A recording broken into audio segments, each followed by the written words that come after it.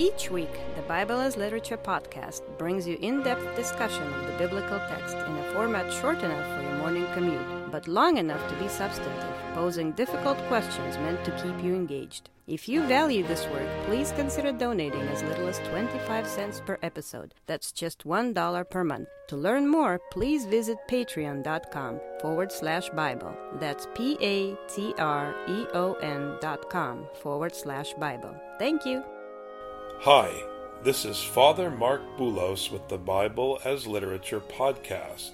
Whether a student is preparing for an exam or a professional is reviewing notes for their presentation, one thing is certain: when the hour comes, you can't fake it. A professor knows which student worked hard all semester and which crammed the night before. A good executive recognizes who is spinning a PowerPoint and who has done the actual work and understands facts on the ground. You have to do the work, and it takes time, effort, and patience. You can't fake it. If you think you can, it's because no one has been decent or courageous enough to call you out.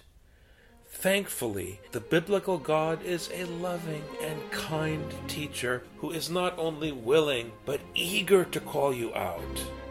If you let him, he will definitely teach you what to say when the hour is at hand. Richard and I discuss the Gospel of Mark, chapter 13, verses 11 to 20. You're listening to the Bible as Literature.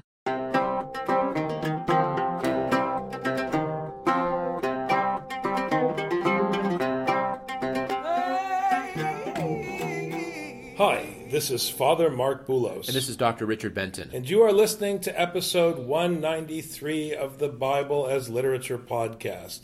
One thing that's very important for our listeners: if you want to pursue the ideas we talk about more fully, if you want to take time to explore whether or not you agree with some of the ideas we're presenting, the only way to do it is to read Scripture. You yourself need to constantly be going through the text.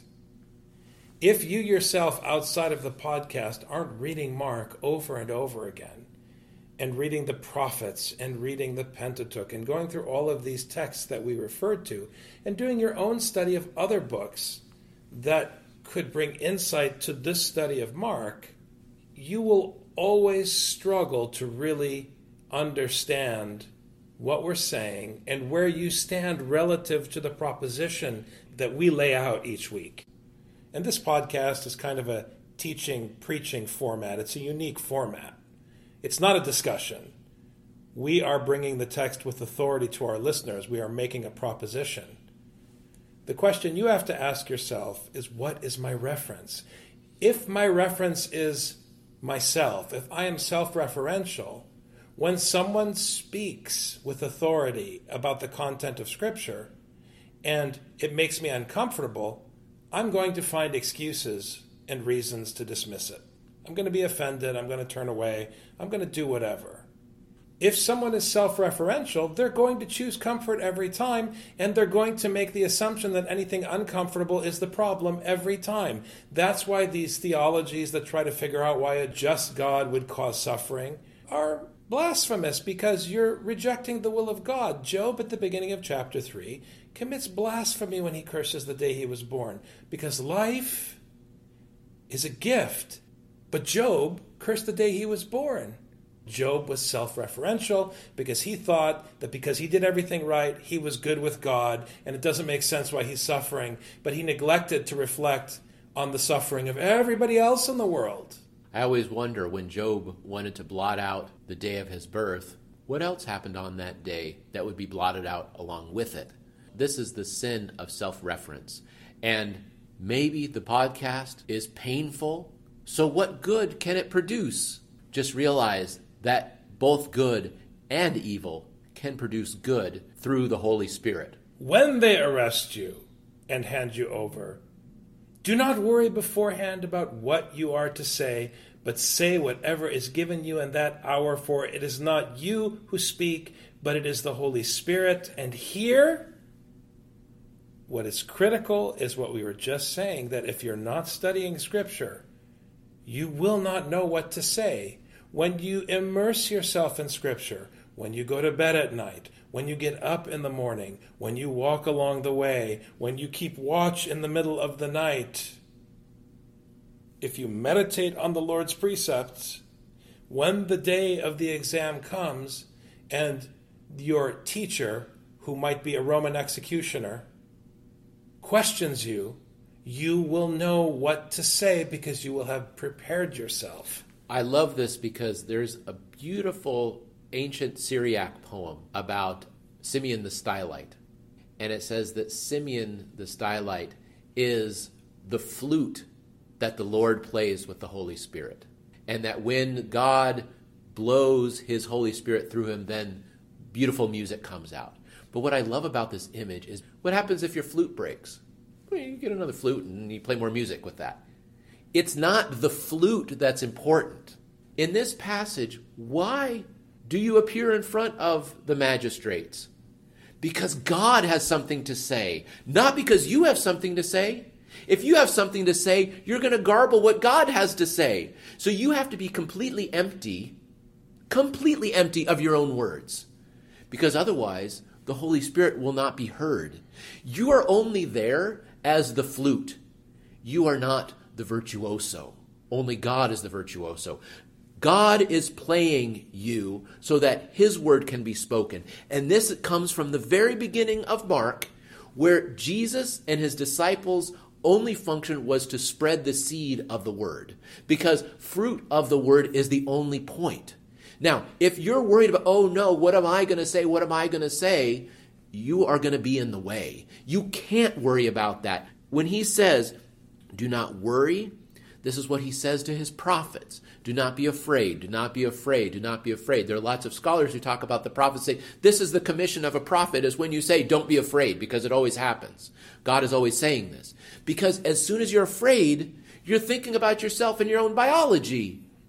It's not about you and your biology. It's that the word of the Lord is spoken. That's the only point of significance. If you don't understand this basic fact that Scripture was written by Pharisees, if you don't understand what Father Paul Tarazi has been trying to explain for so many years in his scholarship, that the characters of the Bible are anti-heroes, that the writers of the Bible bombard themselves, you won't understand what Richard is saying about God using you as an instrument to play his song. We even hear it in the liturgy.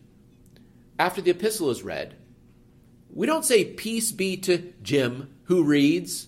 Peace be to the one who reads, because this week it's Jim. Jim gets a sore throat, next time it's Chuck. It doesn't matter. As long as they can pronounce the word, then the peace goes to the one who reads. But the individual is immaterial. And if the person is up there reading and decides he's going to throw in a few words of his own, he's going to garble the message, he's going to garble the word, and it's no longer the Lord who speaks, but Chuck. Then the priest is going to say, either you read correctly or I'm going to get another reader. You're not doing your job. We're not here to hear you. We're here to hear Paul. And that's what's happening in front of the magistrates. We're not here to hear the martyrs speak. We're only here so that they can testify to what Scripture says. That's it. But this puts a tremendous burden on the listener of the podcast. The burden is that since Richard doesn't matter, and since I don't matter, it's the message that matters. You have a responsibility, since you're listening, to work on Scripture yourself so that you can do your own podcast, you can teach your own class, you can do whatever you need to do in your life where you are to sow the seed, because it is the seed that counts. I don't matter, you don't matter, none of us matter. What matters is the continuation of life and this urgent mission to share the wisdom of God for the generation not yet born. We are either preaching Scripture, preaching the Word, or we're not. If we are, submit to what we say and do it. If we're not, find that place in Scripture that contradicts us and submit to that and do it. Correct. But either way, submit. Stop saying, I know better. It's not you. Either Scripture knows better or we know better than you. But one of us knows better than you. Do that. And Scripture is there. There's no perspectives on Scripture. There's no your truth and my truth. There's a text, and it is there, and it says something. And all of us will be gone in a generation, and the text will still be there, and it will still say the same thing, which means that it can be explained. So stop making a big deal out of the Pharisee, which is what I am and what Richard is. We're Pharisees, obviously. Stop making a big deal out of the Pharisee and deal with the content of the teaching. Work with the seed of instruction. Brother will betray brother to death, and a father his child, and children will rise up against parents and have them put to death. This sounds to me like Micah. It's not dissimilar to the consequence for disobedience in Micah, where even in the marriage bed, there's alienation between husband and wife. People have gone to such an extreme in individualism that they no longer even care about the continuation of their own line, their own family. They only care about themselves. They don't care about their children. Their wealth isolates them from other people to whom they have a duty, but instead they rather just follow their own thing, and they have no problem putting their children or their parents to death because they want to get their peace. You will be hated by all because of my name, but the one who endures to the end, he will be saved. This is just common sense. The one who is successful is the one who has tenacity and perseveres through all failure. And Scripture is training us to persevere, because there will be many more losses than there will be victories for the servants of the Word. Apparent losses. We're in it for the long game, so you've got to stick it out. Not stick it out till your business succeeds. Stick it out till you die, and die in hope that someone will continue the fight, that God will always find people to continue the fight through submission to his teaching. I'm a wicked and worthless servant. That's what you continue to remember till your dying day, but continue to serve. With hope against hope. This is the point. It's a true hope. If you hope in yourself, it's a false hope because you're going to die. But if your hope is in the Word, and the Word teaches you to place your hope there by making it very clear to you that you're a useless servant, so that there's no way you would trust in yourself because you're temporary, then you work as a servant, a slave, in hope because you've accepted that the Word will do what the Word is going to do, as we said at the very beginning of Mark. But when you see the abomination of desolation standing where it should not be, let the reader understand, then those who are in Judea must flee to the mountains. Now, John Chrysostom explains or argues all those centuries ago, Richard, that the abomination of desolation is a synonymous title for the Roman armies surrounding Jerusalem, which is an interesting fact. And I think it's important to mention here because the threat facing the addressee of the Gospel of Mark was very real. This wasn't a comfortable Bible study in a suburban church.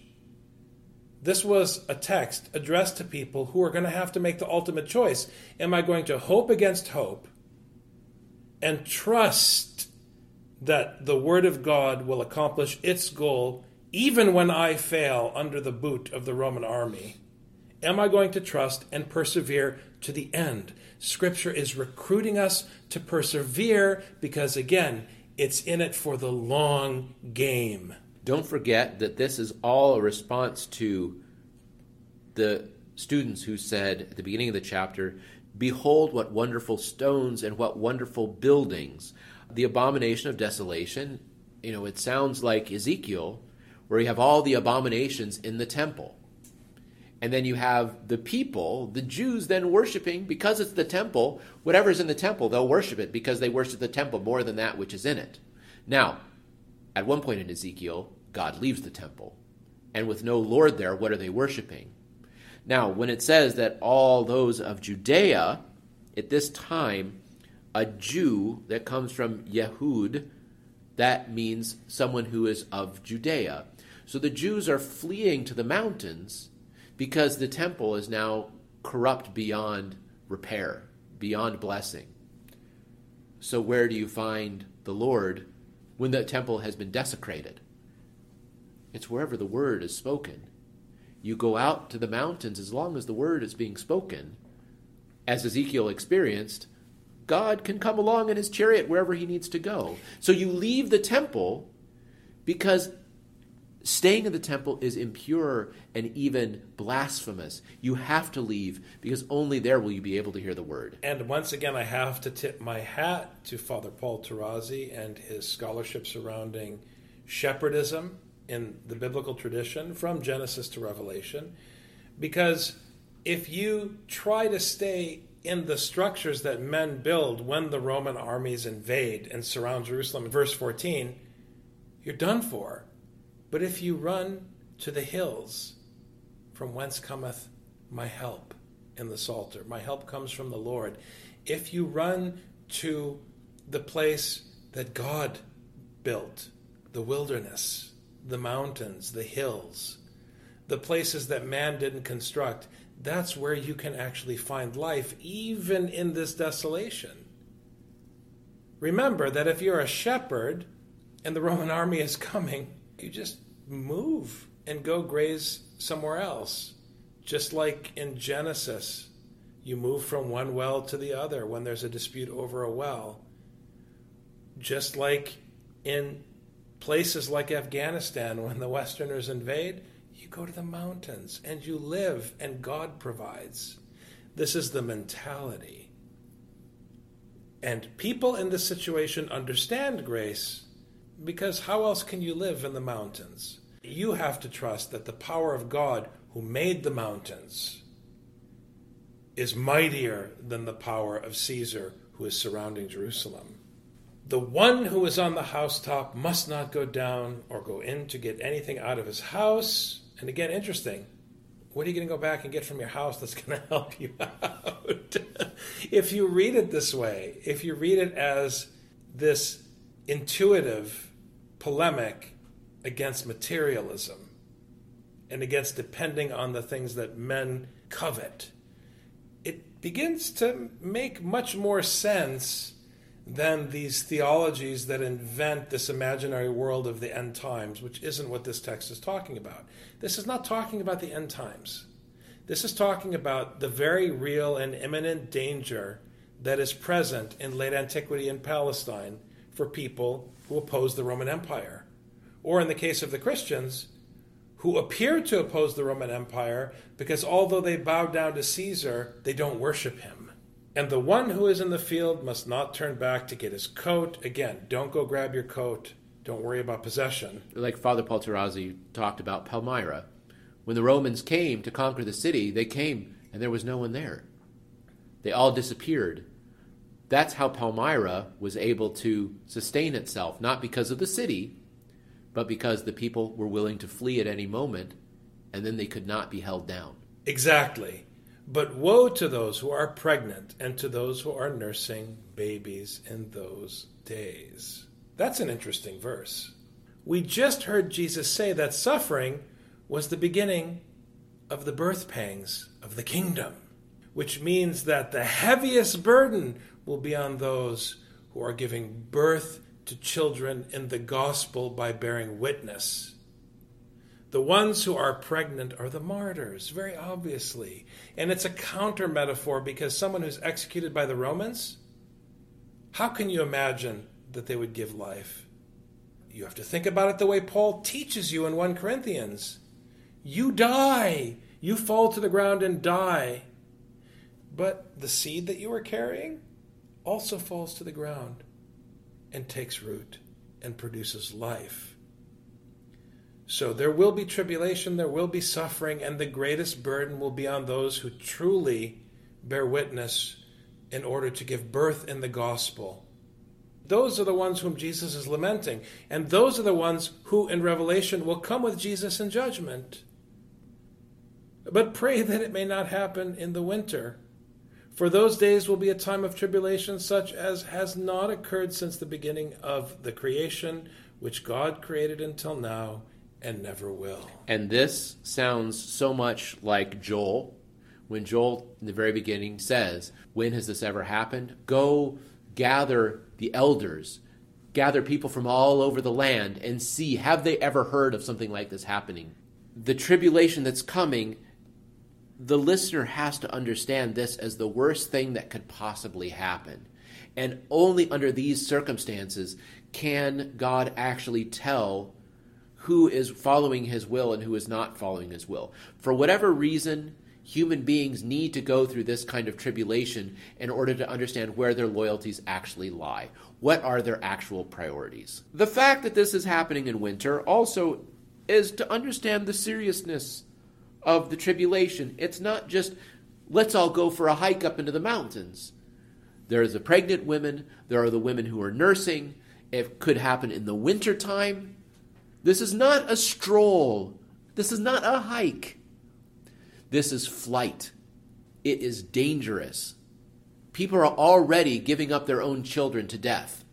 The one who wants to preserve themselves, they have to flee. And what you really have to understand, and here Mark is talking the same way that Paul talks. We're telling you that pregnancy is a metaphor. But at the same time, it does not mean that the simple fact that it's going to be very difficult for pregnant people isn't true. In a very practical way, when Rome runs through your town, it will be difficult for women, and it will be miserable if it's in the winter. But the point is that you have to understand that God is telling you it will be the worst thing ever and very difficult, and you have to endure so that you can give birth. That's the real message here. Unless the Lord had shortened those days, no life would have been saved, but for the sake of the elect whom he chose, he shortened the days. So, if he wipes out everyone, then how are they going to speak his word? The people are there to speak the word. Of course, God can come up with other ways of speaking the word, but this is the way that he speaks. Just because you like playing the flute doesn't mean you can't take up the guitar. But if you destroy all the flutes, it'd be kind of a bummer. You can't play the flute anymore. Now, before we wrap up this week, I want to say something about this word. It's a very misunderstood and foolishly interpreted word in many different theologies and traditions. It's eklektos, the elect. People think of this as being some special group that gets special treatment in the end times. This is silly. That's not what it is. You have to think of this beautiful word in English, eclectic, which comes from eklektos. When a group is eclectic, it's a group of people that are gathered from all over the place.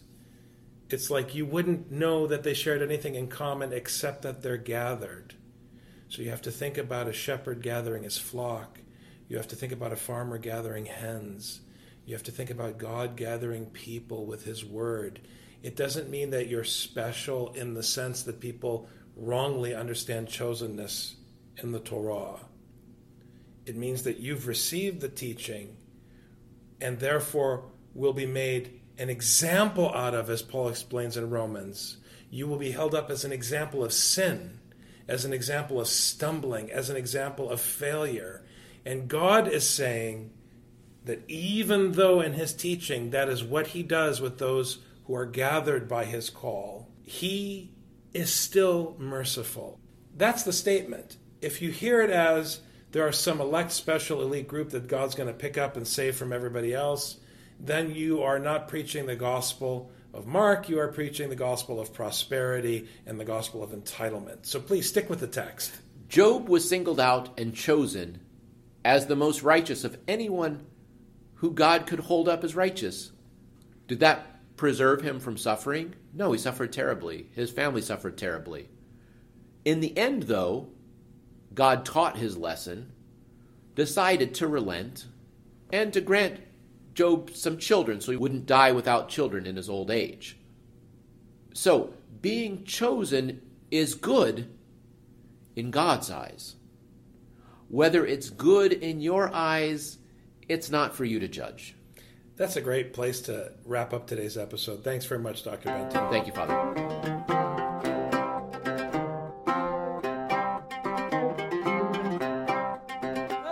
You've just heard the Bible as literature. Thanks for listening. The Bible as Literature is a production of the Ephesus School Network.